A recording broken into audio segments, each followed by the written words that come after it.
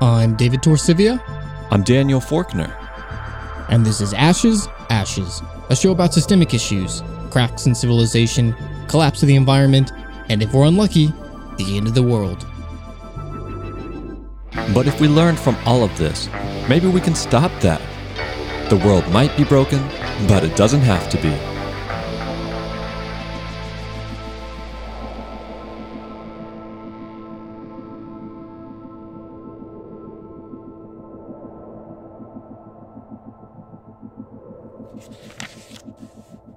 One of the primary results and one of the primary needs of industrialism is the separation of people and places and products from their histories. To the extent that we participate in the industrial economy, we do not know the histories of our meals or of our habitats or of our families. This is an economy and in fact a culture of the one-night stand. I had a good time, says the industrial lover, but don't ask me my last name. Just so, the industrial eater says to the svelte industrial hog, we'll be together at breakfast. I don't want to see you before then, and I won't care to remember you afterwards. In this condition, we have many commodities, but little satisfaction, little sense of the sufficiency of anything. The scarcity of satisfaction makes of our many commodities, in fact, an infinite series of commodities. The new commodities invariably promising greater satisfaction than the older ones. And so we can say that the industrial economy's most marketed commodity is satisfaction, and that this commodity, which is repeatedly promised, bought, and paid for, is never delivered. The persistent want of satisfaction is directly and complexly related to the disassociation of ourselves and all our goods from our and their histories. And that, David, was a quote by Wendell Berry. I think it's pretty obvious at this point that the modern economy, flush with all its commodities, does not provide a lot of satisfaction, David. Otherwise, why would business models like IKEA be so successful? Daniel, I would take that a step further even. That it's not that the modern economy fails to create some sort of satisfaction or contentment in the heart of the consumer, but in fact depends on creating the opposite. An endless sense of want and need that you try and fill with commodities in order to keep this economy churning. That is the design of people like Bernays, who we've talked about on this show. That is the end goal of people who work in the advertising industry, spending billions of dollars a year to get you to want and want and want some more. The fact that you do not obtain contentment through these consumer products is not something that is lacking because the products haven't been designed in such a way that they can't do that. But it is, in fact, a very fundamental cornerstone of the way that our economy and its dependence upon endless growth function. Yeah, but behind every consumer product is the commodity in terms of the investment, stock market conception of it, which is the basic inputs that go into making all these consumer products that we are then conditioned to keep wanting and coming back for over and over again. We've talked about some of these commodities like cotton or the industrial food commodities like corn and these types of things, soy. Sand, that's right. But there's one that hasn't quite sprouted through in the discussion, David. What is that, Daniel? You're using sprouted, so a plant, no? Rice. Tall plant. Corn. Well, and this doesn't just sprout, David, but it rises to great heights. And it is, in fact, that great height that provides the value because... Sunflowers. No, it's a tree, David. We haven't talked about trees, and specifically the commodity of lumber, which is derived from trees. You take something very complex like a forest, which is a superorganism. If anyone hasn't read it yet, I highly recommend The Hidden Life of Trees, about all these very intricate and complex relationships between different individuals of trees, the diversity of species that form symbiotic relationships with them. We take something like this, super complex, opposed to just innumerable biological ecosystem services and all these complex interrelationships, and we convert it to a simple 2x4. And that's the value that we extract from this superorganism that we then ship around the world in a complex web of logistics that wreaking violence everywhere it goes, all so that you and I, David, can go to that IKEA store and keep purchasing the same end table over and over again. You need to stop buying things over and over again, Daniel. I don't know how many shows we've had at this point where you're like, I keep buying toasters. I keep buying IKEA furniture. Bruh, You got to stop and just buy something once. No, it's not my problem. I don't have a problem, David. Society has a problem. Why are you breaking these end tables constantly? Like, what are you doing? Do not deflect the failings of society onto me as an individual, David. I don't appreciate that. Touche. All right. So this is a problem, right? Yeah. Well, I think maybe this is a good point to move on to the main thrust of this show, and that is the focus on not just this wood or these trees as commodities or as living organisms, but rather the act of converting it from one to the other. And that act is the moment of logging. And we all know logging is bad. If you walked down the street and you said to someone like, is logging bad? I would bet 90-something% of people would say yes. And we can end the conversation there, right, Daniel? Show's over. Good job. But there's a lot of nuance, there's a lot of interesting things, there's a lot of stuff happening in the logging world that we want to talk about. And maybe logging is too limited, but the forest industries as a whole are really a fundamental part of the economy in so many ways. Look around you and everything that contains wood, it's obviously a lot. It's everything from our homes to our consumer goods, like Daniel mentioned. And it's an important fundamental basis of the economy. But like everything in the economy, that comes with a cost. And so over the course of this episode, we're going to explore some of that. We're going to explore some of the unique uses of some of this lumber, where it's ending up in places you might not expect and how that could be problematic.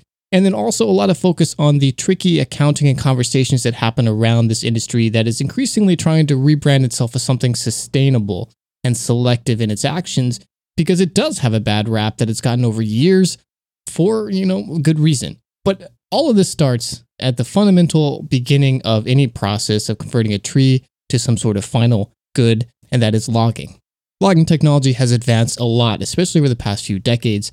Obviously, we have this image in our head of this manly man with a plaid shirt and a big beard heading out into the woods by himself with an axe. He chops in that signature V cut into the tree, yells timber, and it comes down with this dramatic crashing noise that, is pretty good ASMR content. But the technology of logging has advanced quite a bit from that image. That was maybe something that we got used to 100 years ago and had basically been the fundamental cornerstone of logging for thousands of years. And over the course of human history, we've cut down a lot of trees.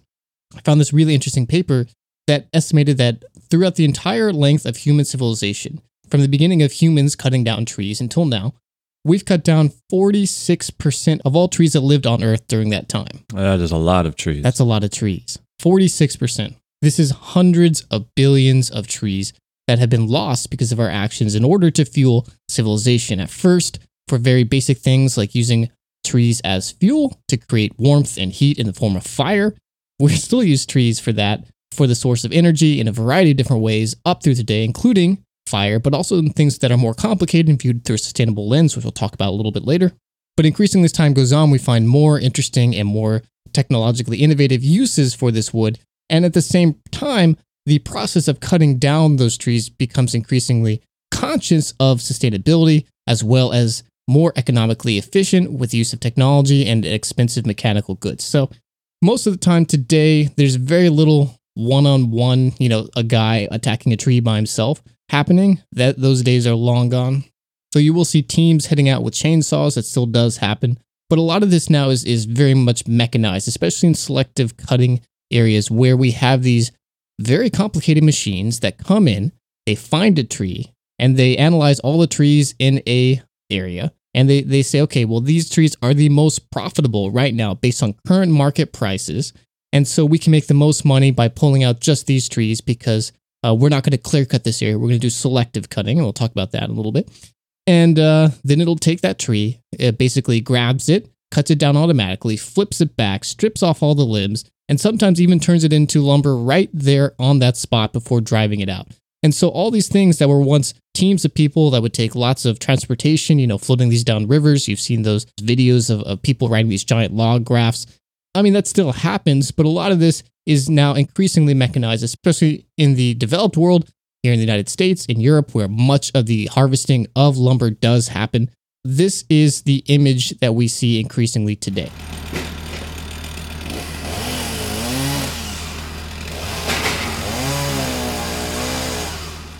And there's a lot of variations. Sometimes they leave the products of the tree felling there on the site. So things like branches, the leaves, or the needles from the tree. There's differing schools of thought, whether they're good for fertilizing the area or helping new plants grow. Other times, those are swept out in order not to disturb the soil as much as possible to keep things pristine. There's different schools of thought and different silviculturists, which is somebody who is a forestry management person focusing on the harvesting of trees and the maintenance of those tree blinds and other areas. We'll have disagreements, and there's lots of interesting papers about all that. But I mean, basically, the idea is you either come in and do a clear cut, where you take an area and you harvest everything. You pull it out, or you leave some of the remains behind, but everything is gone. Or you do a selective cut, where you come in, you take a percentage of the trees. Oftentimes it's about a third to half, depends how dense the area is, what trees you're doing, and what your permit allows you to take. You grab those trees, and then you move on. And we've talked about selective cutting before on this show, Daniel, if you remember back in our episode with Bernie Krause. That's right. Episode 44, Do Not Disturb. Bernie Krause actually did some testing. So he's a field recorder. He went into this area where a logging company had said, hey, we're just going to do some selective logging. It's not going to disturb the habitat. We're only going to take some trees here and there. So the community said, okay, well, let's try it. But before they started, Bernie Krause came in and said, well, let me record the soundscape. Let me listen with a microphone how many species are here. And then after the logging company did its thing, he went back, and obviously you can't really tell visually that there's a big difference in the forest. But then when he recorded, he found that some like 90% or something of the species were gone, which is crazy. But David, you made this comment earlier. You said that most people know that deforestation is bad, but I don't want to make any assumptions, okay, about the pre-knowledge of our listeners here. So can you indulge me as we just touch a couple points of why logging might be something that we should be concerned about? Tell me more, Daniel. All right. Well, we care about climate change here on this show, and forests represent up to 80% of all sequestered carbon above ground, and their soil accounts for up to 70% of all organic carbon found in our soils worldwide, which is a lot that has the potential to be released when we disturb these forests. In the United States, as long as our forests are still alive, they absorb perhaps as much as 13% of our greenhouse gas emissions. This deforestation is worse in some places relative to others. You mentioned 47% of all trees since the dawn of civilization have been cut down.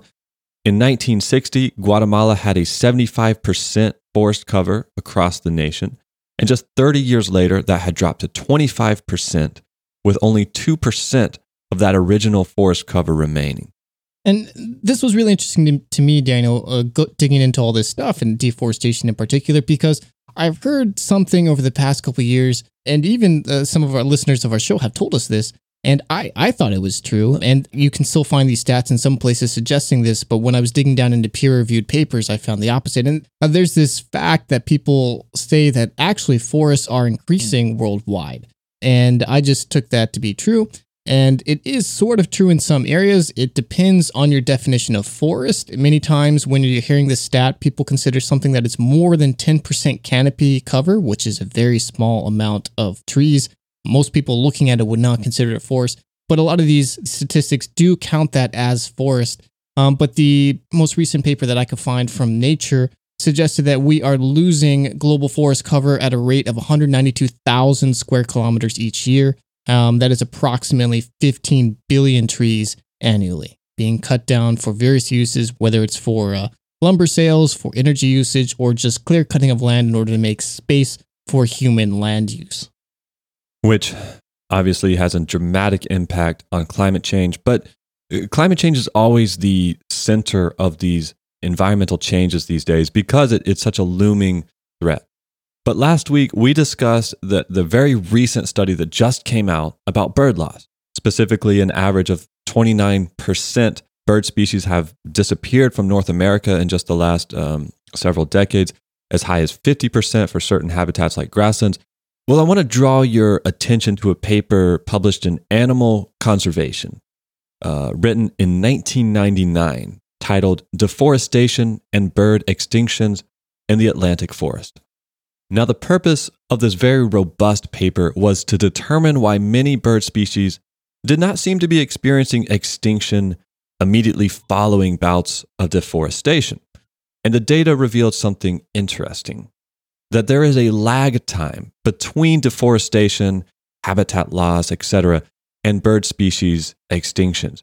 And after discussing that paper last week, David, about the monumental loss of bird species that our world somehow didn't notice, when I read the conclusion of this paper, it just confirms all the more in my mind that we live in just a crazy, crazy world. So let me quote this conclusion.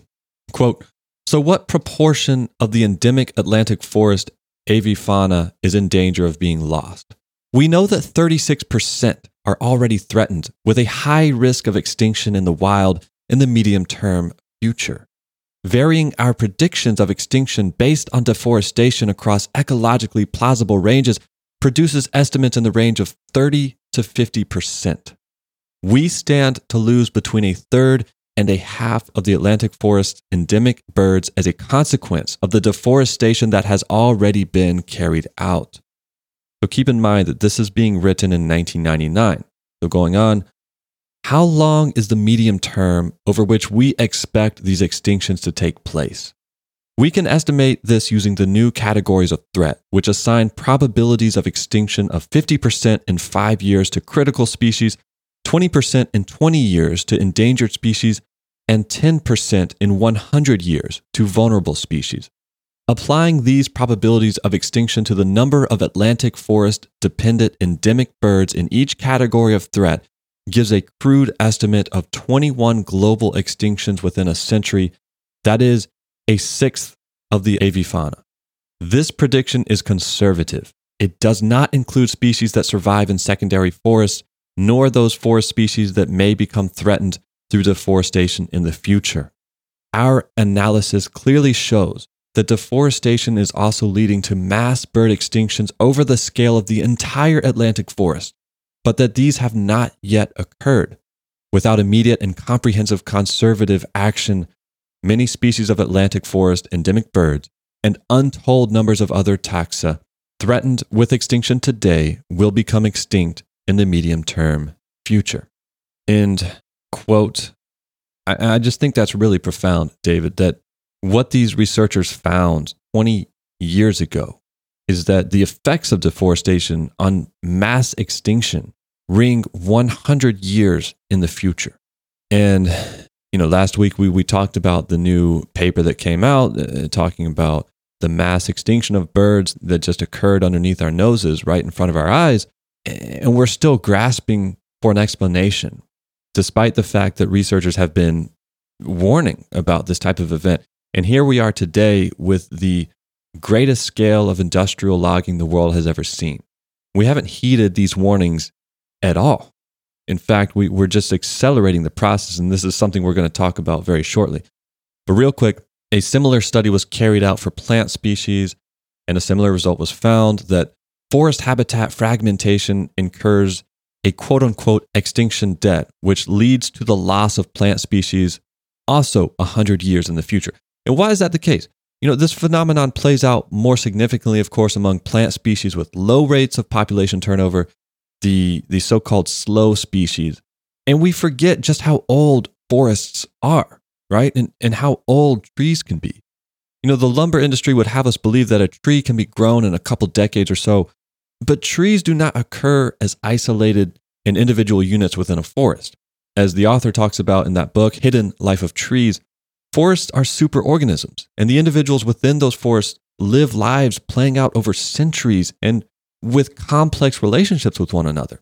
There are examples of mid-sized trees that we might mistake as a 20-year-old sapling that is in fact an 80-year-old tree whose growth is being intentionally stunted by a parent tree itself centuries old, and only when that parent tree dies does the young buck have its chance to shoot for the sky. Right? The relationships in forests are ancient, and so it should come as no surprise that to measure the health and outcome of change within a forest, you need an ancient and long process of observation. And the problem is we are now living out, or about to live out, some of the very worst effects of change that took place many years in the past because of deforestation, because the extinction debt reverberates out to all of the relationships within a forest, not just the trees, not just the plants, but the birds, the primates, and countless others. Well, I think this is a perfect place for me to jump in, Daniel, and talk about, for 1 second, the sustainable logging industry, or what it has tried to rebrand itself as. This idea that you can come in and take trees out of a forest, oftentimes not clear cutting, again, this selective style of tree cutting, and for it to turn out fine, for the ecosystem not to be disrupted, for the soil to be rich and healthy, and the forest to live on without much problem, with like we were never there in the first place. At least that is the lie that is sold to people, that is constantly put up on these company websites that nations, organizations, and NGOs set up to make sure that, this product was logged sustainably or whatever. But the fact of the matter is, this is a side effect of a lot of really bad science, a lot of questionable quantification, and very short-sightedness. And I want to talk about this just for a second here. So sustainable logging, you're talking about companies that say, oh, we harvest the trees, but we do so in such a way that, like, what exactly is sustainable about this? Well, I mean, so there's a lot of elements at play here. And so I apologize in advance for spreading out all over the place immediately, but there's a lot of bits you have to know. So it begins once again with the act of logging an area for the first time. And instead of clear cutting that area, which is the horrible image that we've all seen where you come somewhere and there used to be beautiful forests, or you're flying over an area and there's just death, just stumps and dirt and piles of discarded wood as far as you can see. And this is a very heartbreaking image. When people come and photograph this or witness this, it makes people angry. And this is part of the reason why lumber companies were looking so intensely at trying to find another way of going about harvesting these products that the markets desire, that we want as consumers ultimately, because this is really bad PR. So they came up with selective cutting, where they would come into an area, cut down a fraction of the trees, somewhere less than half, sometimes as little as 10%, depending on the permit, depending on the area, depending on what trees they're looking for, and whether it's a natural stand or something that is a tree plantation. And they'll come in, cut these things out, remove it, clean up after themselves. There's a lot of careful cleaning of the soil. Oftentimes there's only certain marked routes that they're allowed to traverse. They'll send people off on foot in other areas to try and disturb the soil as little as possible and make sure that the forest, at least to the eye, looks really pristine. But as Bernie Krause found out, and as we are increasingly finding out, just because something looks the same to the eye doesn't mean that the ecosystems, the soil, the environment isn't disturbed and kick off one of those extinction deaths, like you mentioned, Daniel. So that's the first element of this sustainable practice of selective cutting. And I found a lot of papers on it. And most of the way that they decide that an area, in terms of whether a lumber company can count as having logged this sustainably, is by coming in after the logging and looking at the trees that are still standing. And if they have wounds, which are, slashes or cuts from, other trees falling, or machinery or other things hitting them and striking them, that is a mark against this tree. The tree is damaged, so it wasn't maybe sustainably. And if you have too many of these, then the area doesn't count as a sustainable selective logging area. The other element is soil disturbance. This is why we have these very advanced technology that use these rubber treads or only very small logging paths in order to try and disturb the soil as little as possible. Because rightly so, forestry experts have realized how important soil is for forest health. And we want to disturb this as little as possible, because doing so can disturb the very fragile relationship between these different chemicals and microorganisms in the soil. And by messing that up, then we can cause these long-term ripple effects in the forest that could be disastrous for the future health of this ecosystem.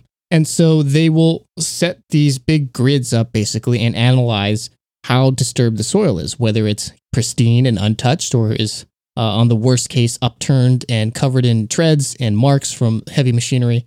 And we've gotten pretty good about not disturbing the soil, but I found a couple of papers that suggested that it doesn't fucking matter, that you can actually tear up the soil or you cannot tear up the soil. And when you do a long-term study of the health of the forest, it really doesn't make a difference. That the forest, in fact, in some cases where the soil was upturned, ends up better, at least in the short term, because it mixes up and adds, releases some carbon, introduces new nitrogen, which spurs short-term growth. But in the long term, there really isn't a difference. The forests don't grow back the same. And this is because, like you mentioned, Daniel, these are very fragile, carefully balanced ecosystems that got to this way because of hundreds of years of growth. And of course, I'm talking here about old growth forests. Managed modern forests have different problems. which we can get into. But you can't repair something in a few decades that spent hundreds of years to get to that place. It doesn't work. So this focus on these very small, short-term, quantifiable effects of what counts as sustainable is just ludicrous and is short-sighted, and is the logging industry and the governments of the world offering the permits to this industry pulling the wool over our heads to make us feel better, when in reality we're just upturning ecosystems, ripping the environment apart, and causing extinctions, like you mentioned, Daniel, willy-nilly, all over the place.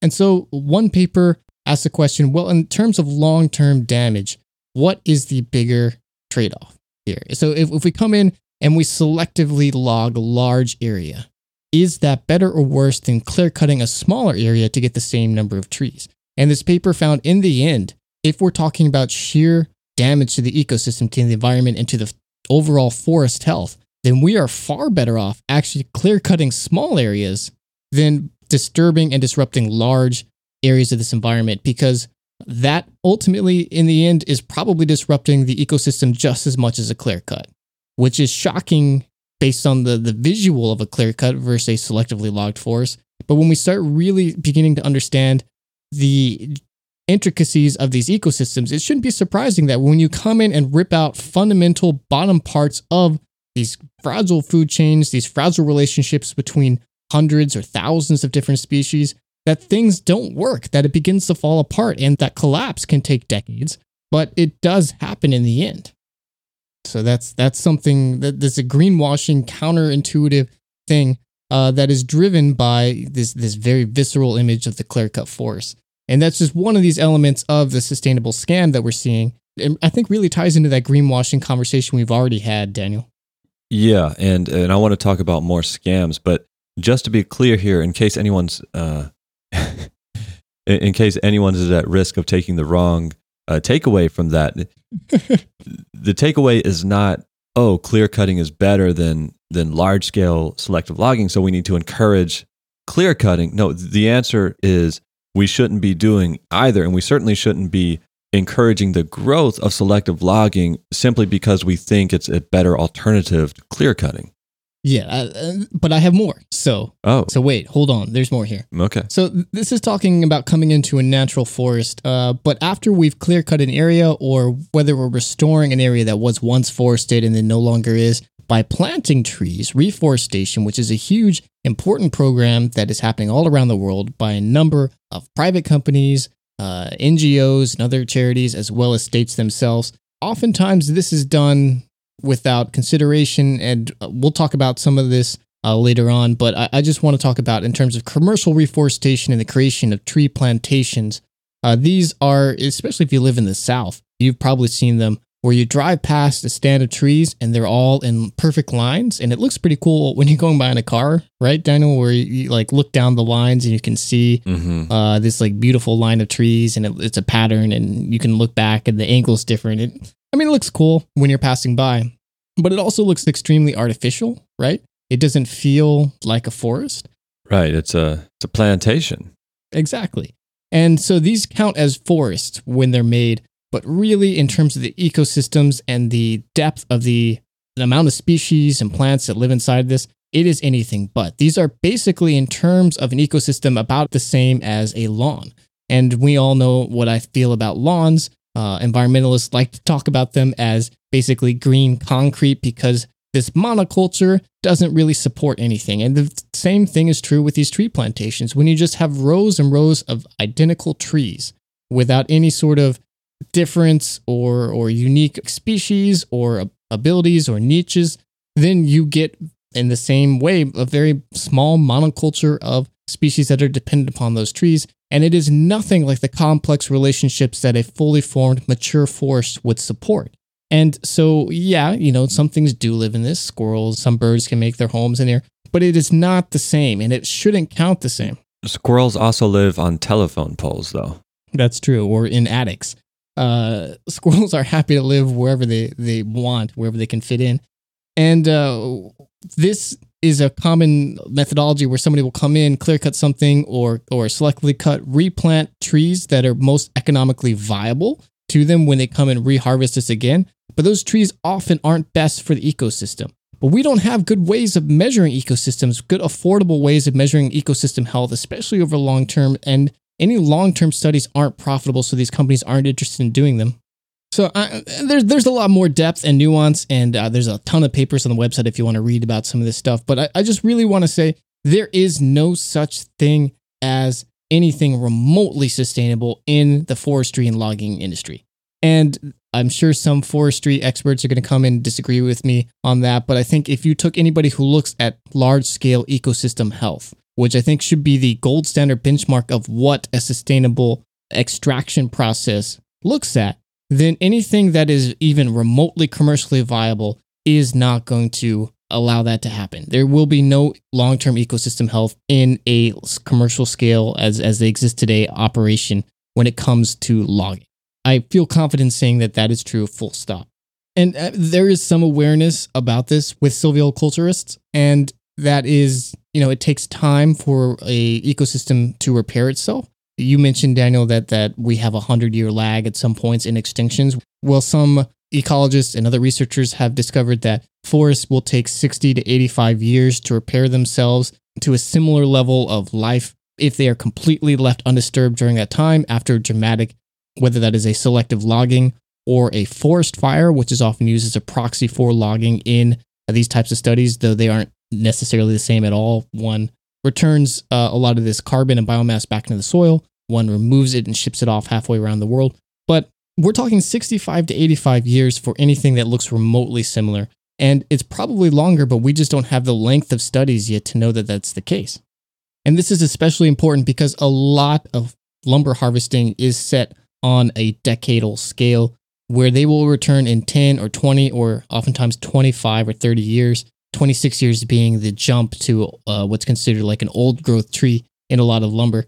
That's it. Maybe we're 30, 35 years out from the original harvest, but they replant these fast growing trees, oftentimes which are bad for the local ecosystem, and they come and reharvest them again in 35 years. That's not enough time for this ecosystem to even begin to repair itself. So we just continuously cause more and more damage, even in these areas that are supposedly sustainably logged. And once again, that's because sustainability is based on tree numbers, more or less, at the end of the day. It is based on how many trees were there before, how many trees are there after we're done, how many trees will there be when we come back again. And any sort of observation of the larger health of the ecosystem, because a forest is not just trees, it is this entire interwoven fabric of the life that supports every other element within this ecosystem. Well, that just doesn't exist. Not everybody, David, subscribes to this type of sustainable logging. One of the boogeymen that we always like to point to here in the United States is China. And the Chinese state, about 20 years ago, put severe restrictions on their own domestic logging industry. They were trying to halt flooding, massive flooding on their rivers, a lot of pollution that was going on.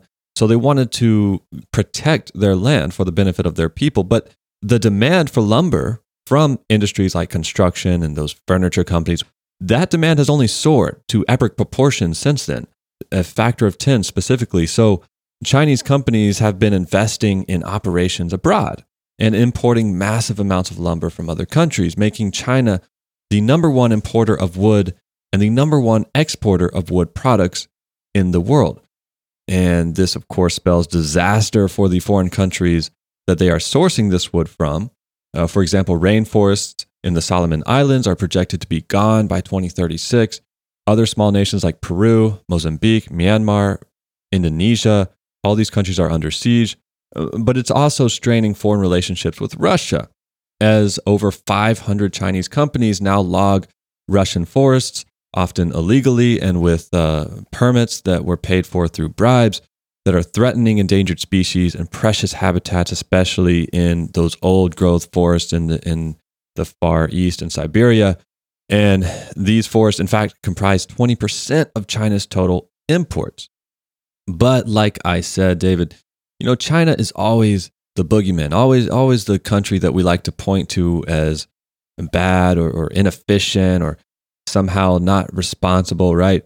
From a U.S. foreign policy standpoint. But I think it's important to take a step back and think about why this is happening, because it's occurring not just because of some individual nations, let's say less than scrupulous motivations, but it's really a fundamental flaw in our economic system, and it's resulting in very unfavorable relationships between nations historically considered allies, in this case, China and Russia.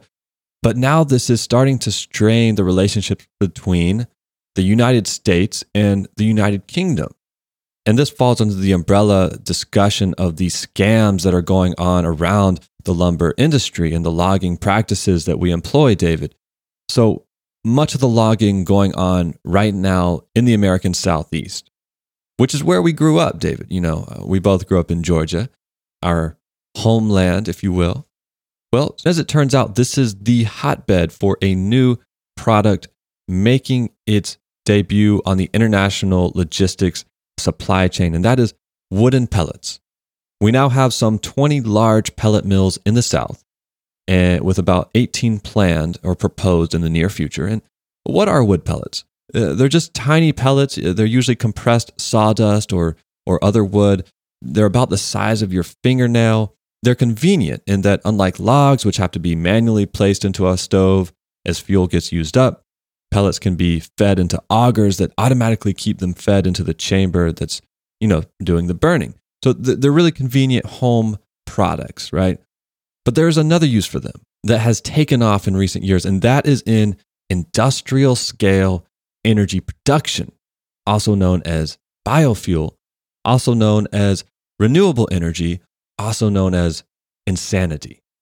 So let's look at this. In 2015, a single power station in the UK supplied 3% of the country's electricity through biomass sources.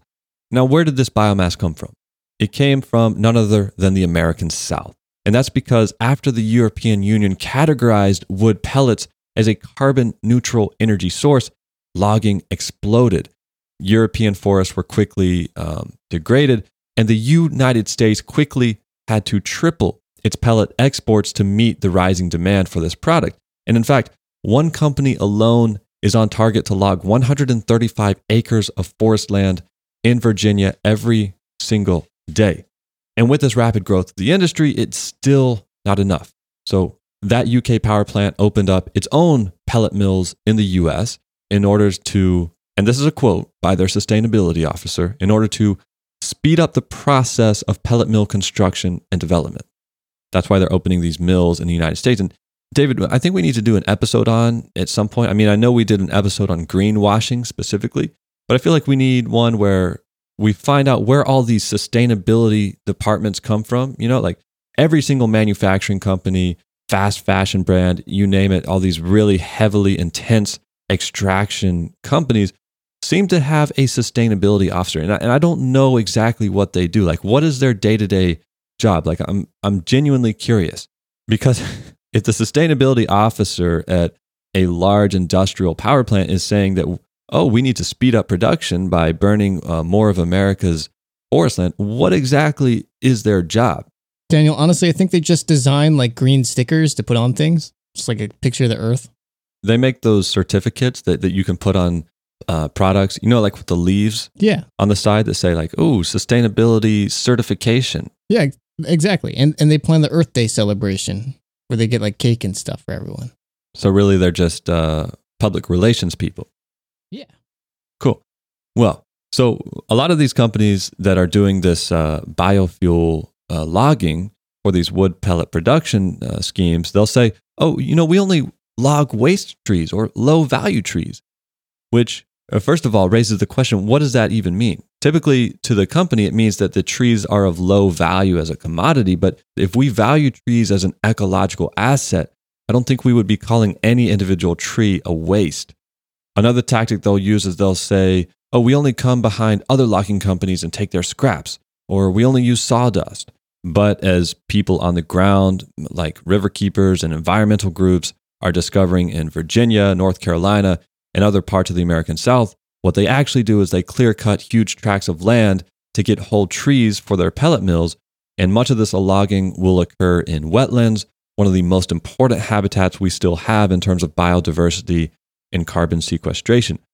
This is an industry that did not exist to this scale just 5 years ago.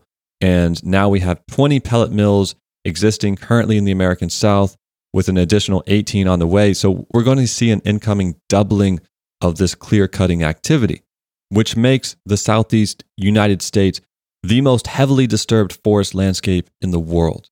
And according to a researcher from the University of Maryland, a third of the tree cover in this region has been cleared in just 10 years, which is a higher percentage than anywhere else in the world.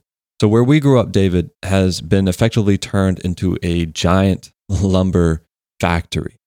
And the kicker to all this is that for all this wood being cut and burned, for green energy, for biofuel, David, there is absolutely zero CO2 emissions being recorded.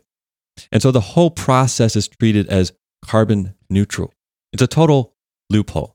So leading up to the Kyoto Protocol, there was an accounting rule that was established for global national biomass reporting that was effectively a mistake.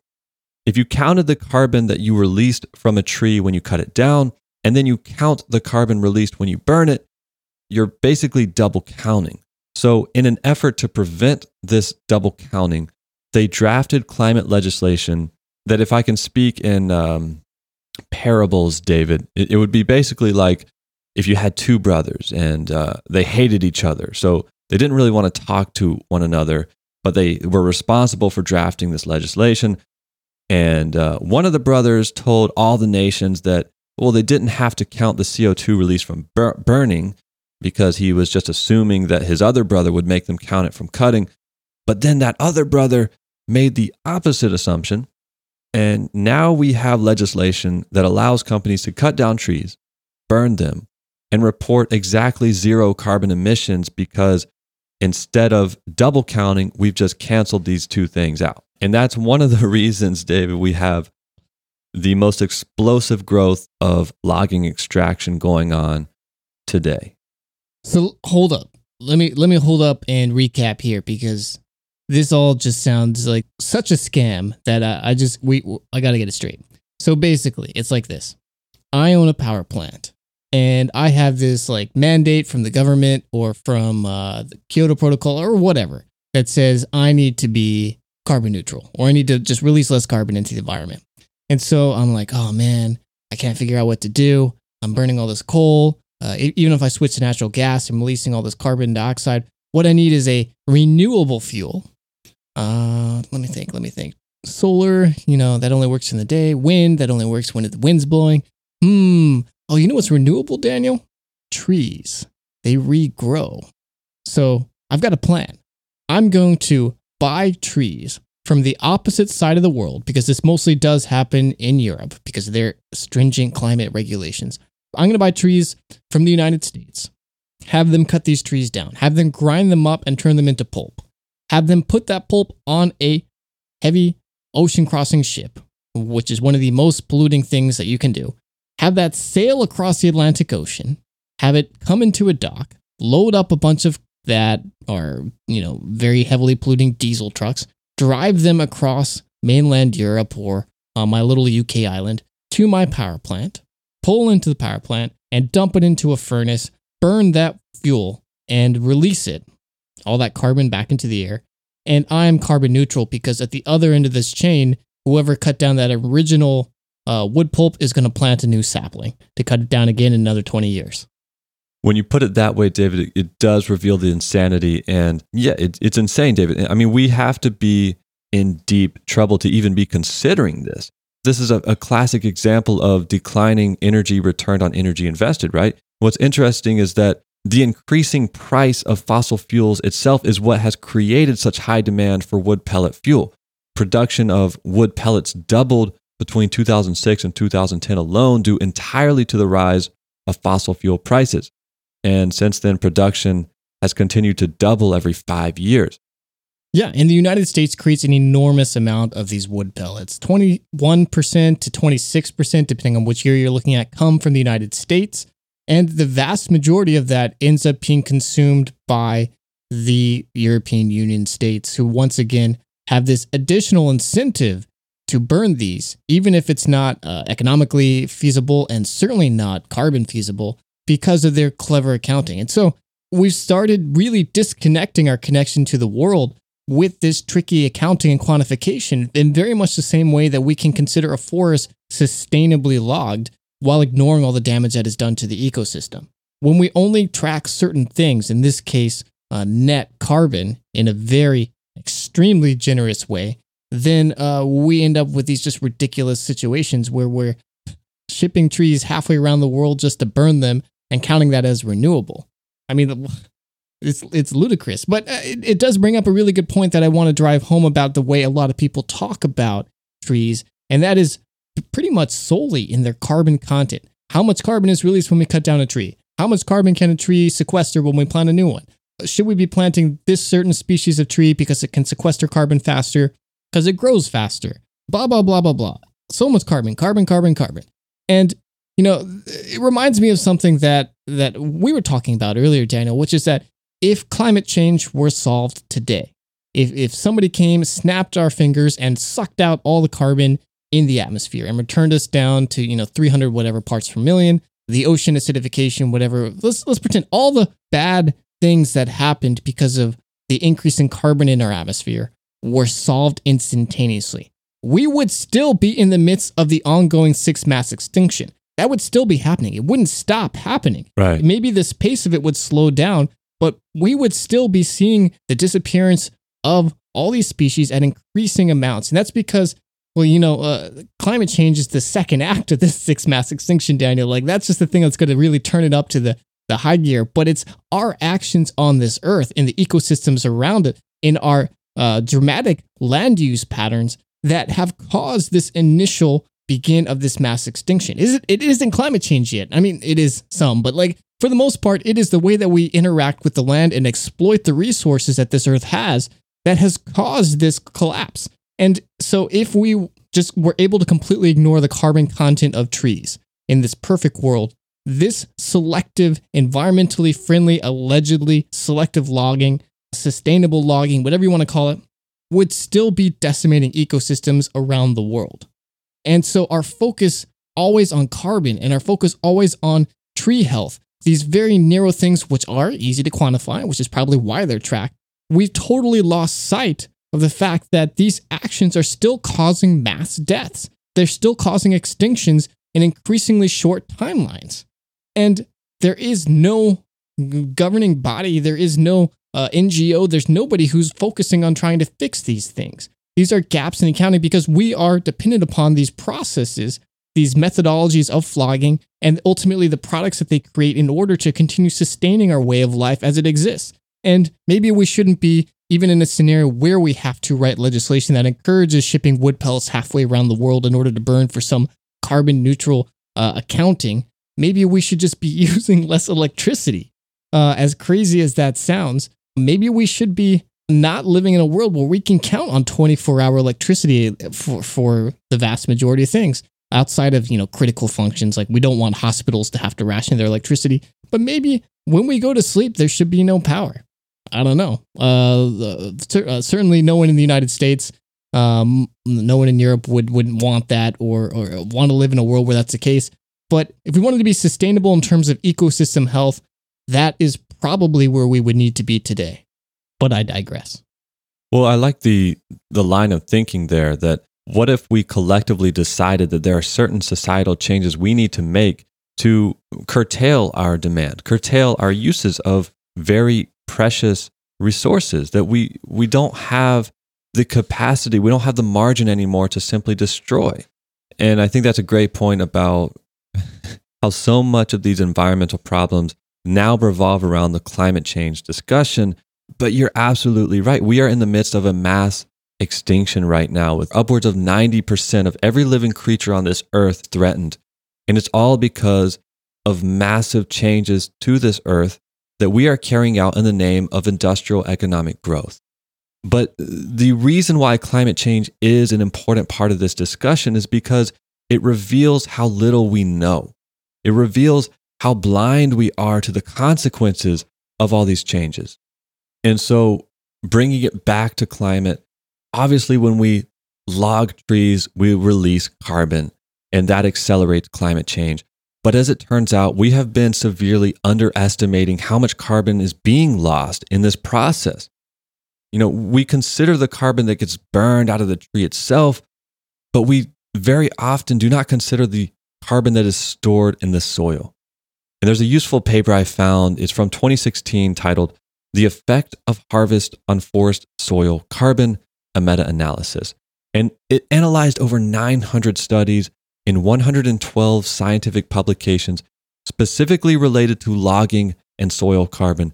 And on average, logging causes over 11% loss of carbon in the soil.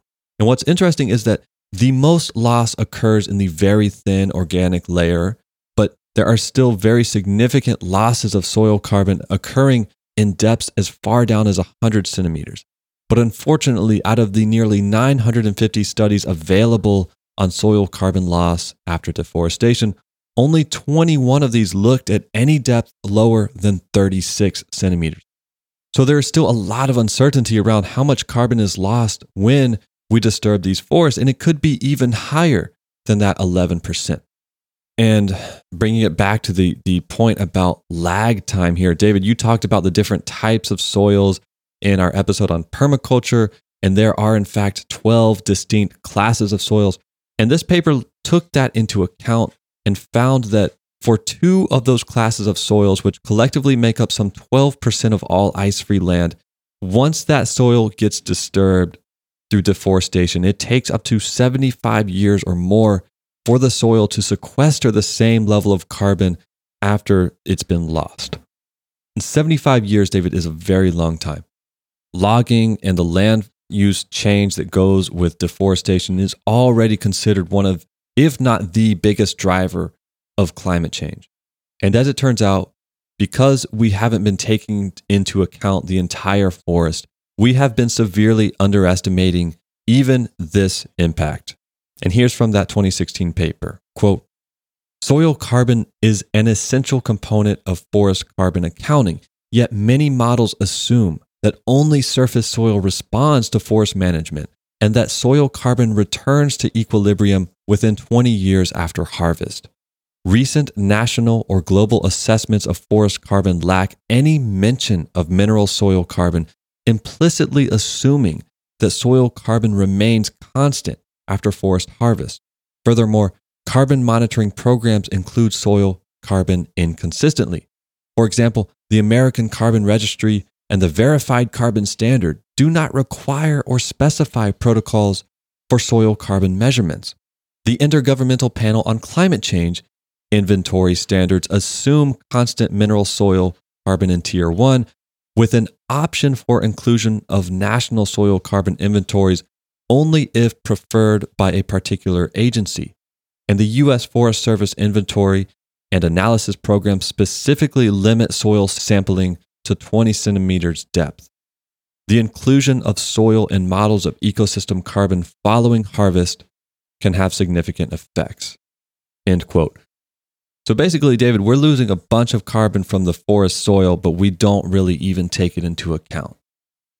You just really wanted to talk about carbon after my anti-carbon rant. But this is important. This is important. I mean, so we're addressing this as deforestation is devastating from a climate change perspective, and not just deforestation, but even responsible logging. Because this disturbance of the soil, like you mentioned, even a sustainably logged area is going to still cause this kind of dramatic increase in the carbon emitted. We're destroying ecosystems. The world is the worst for all of this, but it doesn't just end at this kind of stuff, Daniel. It's also affecting people and individuals. I mean, the guys who go out there and log, this is the most deadly job, at least in the United States. Places all over the world with less stringent safety standards, it can be even more deadly, but logging is by far, not even close, the deadliest job. David, hit me with some numbers. Okay, Daniel, that's what I'm here for. To put this in perspective, I'm just going to go down the top 10 list of deadliest jobs. That sounds like a Discovery Channel special, but here it is. These are deaths per 100,000 people employed in this field. The number 10 most dangerous job. Do you want to guess any of these, Daniel? Guess what these jobs might be? The most dangerous jobs? Yeah. Yeah, okay. Let's see. Policeman, number 1. No, it's not even on this list. CIA special agent. Nope. Oh, yeah, that was my only 2 guesses. Let me see if I can think of some more. Astronaut. Nope. Well, astronaut might be on here if it was. I don't think they keep track of that, but it's not a super safe job. A race car driver. Equestrian. What is? Oh, no. Stop guessing. You're bad at this. No, all those jobs that most people consider extremely dangerous don't even register in the top 10 of most dangerous jobs. Things like police officer, soldier. Nope, those are pretty safe, actually. The top 10 most dangerous jobs going down the list. Number 10, ground maintenance workers. These are gardeners. 17.5 of them die per 100,000 people. And I bet that does not even include the glyphosate cancer impacts. You know it does not. But those people coming down with glyphosate cancer, at least they can maybe hit the bank for, tens or hundreds of millions of dollars. If you think you might have cancer, sue Bayer. Why not? Number 9, 18 deaths per 100,000 people are frontline supervisors of construction and extraction workers. Number 8 is farmers, ranchers, and other agricultural workers at 23 deaths per 100,000. Number 7 is truck and sales drivers.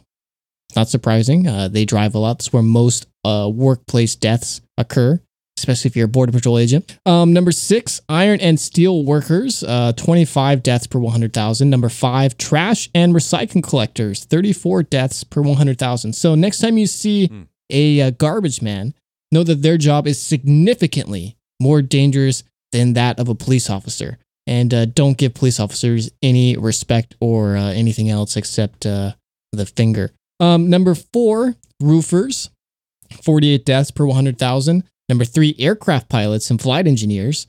They're getting up there, 55 deaths. Number 2, fishers and related fishing workers, deadliest catch. The name does ring true. That's 86 per 100,000 workers. But far and away, leaving everyone in the dust, almost 10 times more dangerous than the bottom of this list is logging workers, who die at a rate of 136 per 100,000. This is extremely tough, extremely hard work with a median pay of about $48,000 per year. And for what? To damage these ecosystems, to rip apart the world, to release all this carbon in order to get us logs and lumber to ultimately build these flat pack furniture, Daniel, that you are so adamant about buying every month for your new end table. So you should stop doing that. And in the past couple episodes, we keep coming back to this point that we are increasingly putting people in harm's way in order to sustain certain things of our current civilization. And these logging workers, even though we might look at them as the villains of doing the damage to these forests and to the earth and to all the ecosystems on it and ultimately our own health, they are doing so in the service of civilization. We are forcing them there because of our consumer wants, because of our needs, because of the manufactured wants and needs of the advertising industry, and because of the larger need of the economy to always be growing, to always be creating, and to always be finding new ways and places to exploit in the never-ending chase of profit. But as always, the conversation doesn't end there. It's not just the workers who are damaged in this process, but the people who live in these forests that are being logged at increasing rates. And those people are predominantly, far and away, indigenous people, both here in the United States, but also around the world. And this is in large part because indigenous people do control something like 50 to 65% of the world's land in terms of their practical use of this land. But practical use and generational traditions fall to the wayside so often when it comes to actual property rights. So the way that governments see land ownership is often not the same as the practical nature of people living on and using land for thousands of years. This means it's either federal land or land that the government has ceded over to private corporations, both in the United States and in other countries around the world. And so governments only recognize as about 10% of global land as actually legally belonging to these groups. Remember, that original figure was 65%. So of the 65% of land on Earth that indigenous people should be controlling, only 10% of that is legally owned by them. And then another 8% is set aside by governments for these communities, but in a sort of stewardship manner and not as actual ownership. But, the land that is owned and controlled by these indigenous people around the world are some of the best pieces of forest stewardship anywhere. They are dramatically more efficient at sequestering carbon than managed or commercially operated forests. as one example, if indigenous lands had not been secured in the Amazon, CO2 emissions would have been higher, about 9% more per year in Bolivia, as just one single nation, than they actually are when controlled by these indigenous people. And that is because so often they're balancing this need to profit economically from the land they control, because we force them into this world where they have to compete with the rest of us. And at the same time, they're dependent upon this land for their livelihood. And so they realize if they come in, exploit it, destroy it, then it's gone. This tradition that lives in the land will also be gone with it. And so there's a very subtle balance there, an extra externality that ensures that they maintain a sustainable and balanced relationship with the land that lacks in our model of just coming in, profiting off of it, maybe replanting it so it looks the same, and then moving off to somewhere else so we can exploit efficiently. And we're seeing this come to head right now in Alaska, in this beautiful, pristine, primeval forest called Tongass. And this is actually the impetus for this episode. We had some listeners send us videos of them flying over the Tongass Forest, which is this massive ancient forest in southeast Alaska, sort of around Juneau. In the surrounding towns around Juneau, there's a town in particular called Hoonah, who's somebody who lives there or was in contact with the people were giving us information about the controversies going on in there. This is about 70 miles outside of Juneau, but it's only accessible by plane or boat, as much of Alaska is. And I mean, this stuff is remote, but it was heavily logged for decades. The United States owns this federal land. Some of it is owned by natives now, but originally was owned by the U.S. government, and they opened it up for logging. And much of this land was clear cut. They took the best stuff out. And then at some point, after years of battling, especially indigenous people of the area, but also locals, were able to get a law passed that restricted the logging of this area basically to where there were roads. And Alaska being so remote meant that much of this land was pristine, no roads on it, which is part of the reason why it hasn't been logged. And this law made that enshrined in law, basically, where you couldn't go past where things were easily accessible for logging purposes. This was called the Roadless Rule. It was passed in 2001, and the forest has seen a lot of regrowth in that time, especially because of careful forest management from the native people there. But, and this is sort of an ironic twist to the story here, Daniel. Much of that initial logging, especially much of the clear cutting that happened in this previous period of logging for the Tongass Forest, was done by native and indigenous people of the area. They had started up companies, they were moving in, and they were the driving force of logging. And this was partially because of a very important treaty called the Alaska Native Claims Settlement Act that Congress passed in 1971. And what that law did was it transferred 40 million acres of land to 13 regional and hundreds of local native corporations around the state.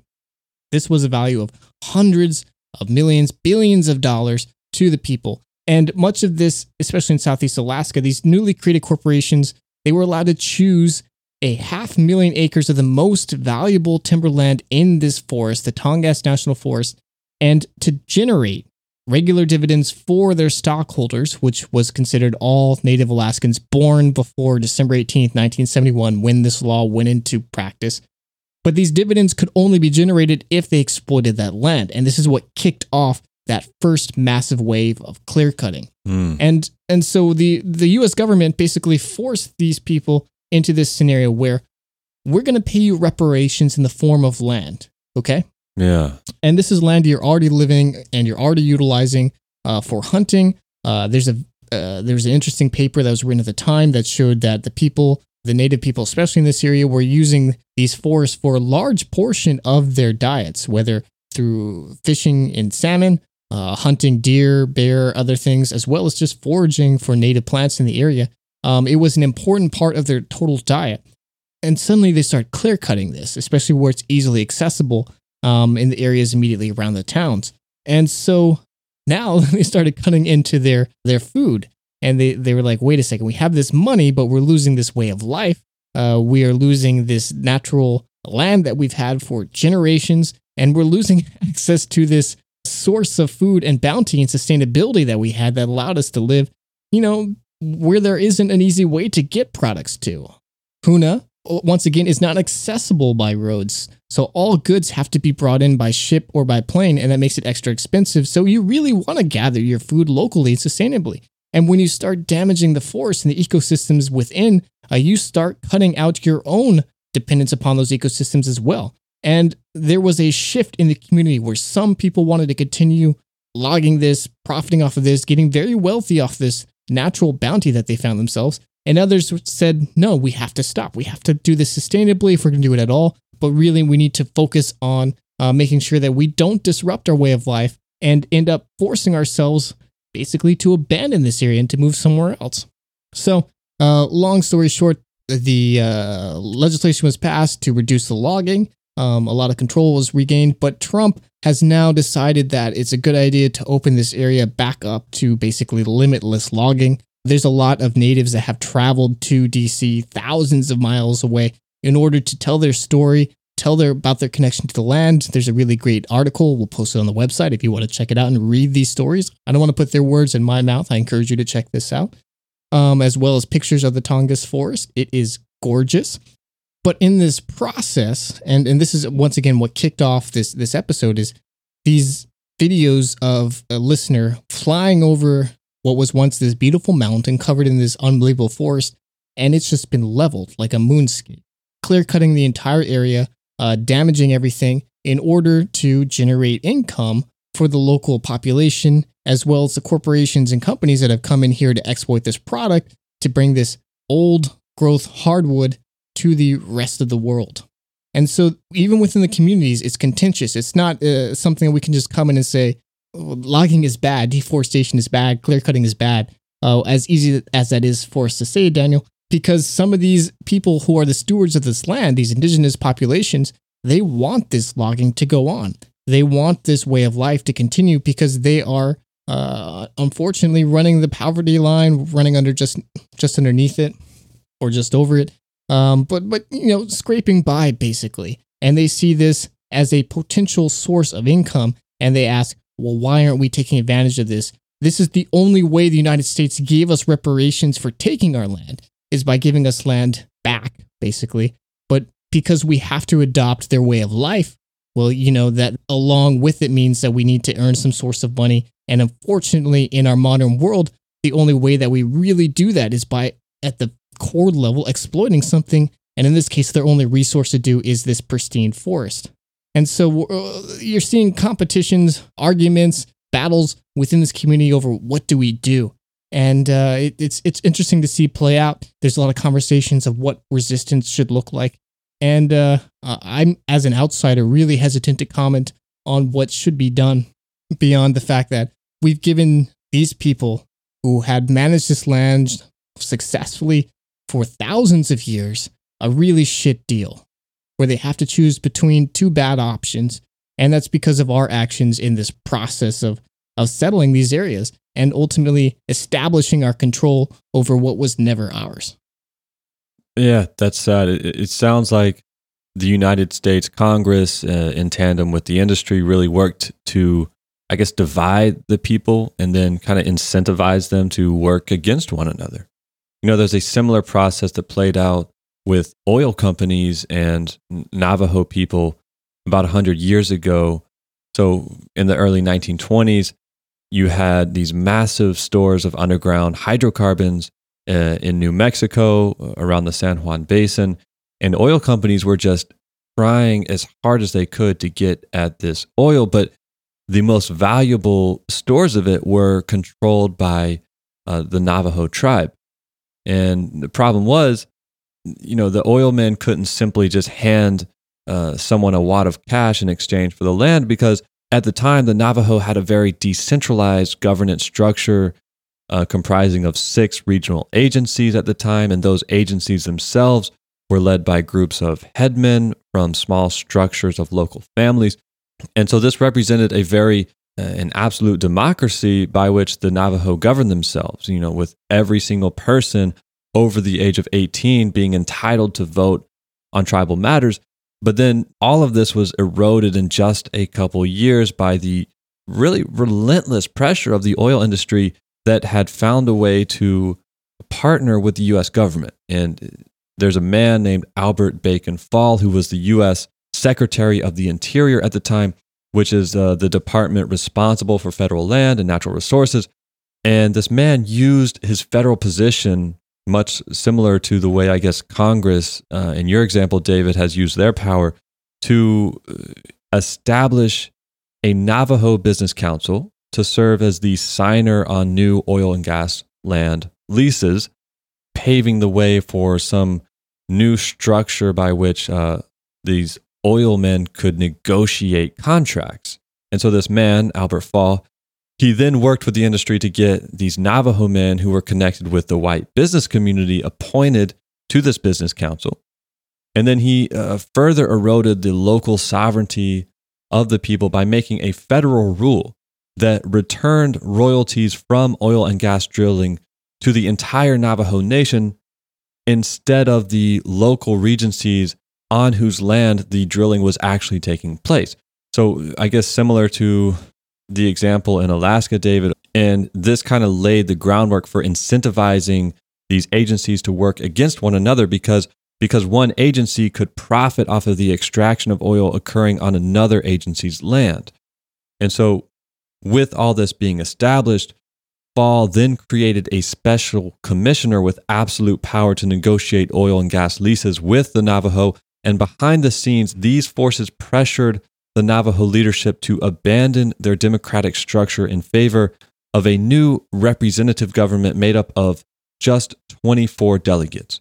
And this was established in 1923. So now with this new representative framework established and the ability to incentivize one side of the Navajo to give up the land of another side, the oil industry very easily could identify, which delegates to co-opt, how to present contracts on the industry's terms and in such a way as to get them signed by the delegates. And the result was the invasion of oil companies on Navajo land with little to no royalties actually going back to the native people on whose land oil was being taken. And it sounds like if we don't support and provide solidarity and resist the outside influence of these types of pressures on the people in Alaska, David, then similar consequences could play out. Daniel, there's a lot of heavy points here and a lot of conversation about destruction, whether it's ecosystems, whether it's people's lives, whether it's livelihood, all these things. And in the end, I think it's worth noting what all of this is over. Right. So when I come in and I log an area, I'm logging that in order to profit off of it. Right. But it's, what's a tree worth in this case? What is all this damage to an ecosystem worth? What is the release of all this carbon worth? What is all of this negative externalities worth in terms of somebody's profit? So I've got some stats here for you, and I think this is a good way to close out this episode to give you an idea of the money that all this damage is ultimately traded for. Well, I would certainly hope it's a lot. Well, I'm gonna make you guess. So it's a guess the price, Daniel. Oh, so you're getting me back for all those pop quizzes I gave you. This is my turn to do this now. And I've got these numbers specifically for the southeastern United States, because that was specifically where you were talking about, especially with all those wood pellets and things. And I've got two numbers here. One for a acre of pine, which is the common tree that is harvested in the southeast in terms of selective harvesting, and then one that is for a clear cut of an acre. And I have these numbers also both for a plantation and a natural tree stand. So I want you to guess, what is a selective harvest of an acre of pine worth? Selective harvest, I'm guessing. So this is when you come in and you take out, 10% to 50% of the trees. I'm guessing it'll be less than the clear cut. So, But since I don't know what that is either, I'm gonna guess. So what? An acre? You said? Yeah, 1 acre. A football field's worth of trees. $15,000. No, $30,000. No, $50,000. That seems reasonable. You are no for a whole football field's worth of trees. Well, a selective cutting, not a whole football field's worth. That would be the clear cut. Oh, okay. So I'll go with clear cut 50,000, selective logging 10,000. Okay. A selective harvest of a tree plantation of fairly young trees is going to get you about $300. A selective harvest of mature non-plantation trees is going to earn you about $900. Oh, And a clear cut of an acre of a natural untouched piece of pine forest will make you $1,500. oh, I was way off. Wow. Yeah, it's a lot to think about. But think about it. We hope you will. And set fire to a lumber tractor. We hope you will. No, I don't think we can say that. We had to censor that. No. That was hypothetical. Don't drive. No. Like, we can't tell people to go and put spikes into trees, or we can't tell people to add plastic into the gas of like logging vehicles. All those things are no-go. And we definitely can't tell you to look up Eco Defense, a field guide to monkey wrenching. That would be like, that's like extremely not good. Like, we can never. That is terrible. That is not allowed. So Shame on you, listener. Shame for even on you. thinking that we would do that, because we wouldn't. So like, don't do any of that stuff. But what you should do is read all the sources that we used for this episode to fact check us, to make sure we're doing the right thing. You should check out those pictures of the Tongass Forest. You should read the stories of the natives who are affected by the actions in this area. And you, if you're hard of hearing or just want to confirm that we actually said something, you can find a full transcript to look at also on our website of this episode and every episode at ashesashes.org. As always, a lot of time and research goes into making these episodes possible, and we will never use ads to support this show. So if you like it, would like us to keep going, you, our listener, can support us by giving us a review, recommending us to a friend, discussing these topics with the people around you, and supporting us on patreon.com/ashesashescast. We'd like to thank our associate producer, John Fitzgerald. Thank you so much. We also have an email address. It's contact@ashesashes.org. And we encourage you to send us your thoughts. We read them and we appreciate them. Or if you don't like writing emails, and let's be honest, who does? We have a phone number you can call in and leave us an awesome voice message. We're compiling these to make a great call-in show that's coming up eventually. So get yours in now while you can. The number for that is 313-99-ASHES. That's 313-992-7437. We're also on all of your favorite social media networks. You can find us on Twitter, Instagram, Facebook at AshesAshesCast. We've got a subreddit, r/AshesAshesCast. We've got a great Discord community that we'd love to see you be a part of. You can find a link to that on the website. Just click the community tab, Discord, and you'll have the invite there for that. And we encourage you to leave reviews for us on your favorite podcast network, whether that's iTunes, Podchaser, or something else. Those really do help out, and we appreciate you taking the time to do so. Next week, we've got another chat episode, and I'm not sure exactly what we're going to get into yet, but we know you'll want to tune in for that. But until then, this is Ashes Ashes. Bye. Bye-bye.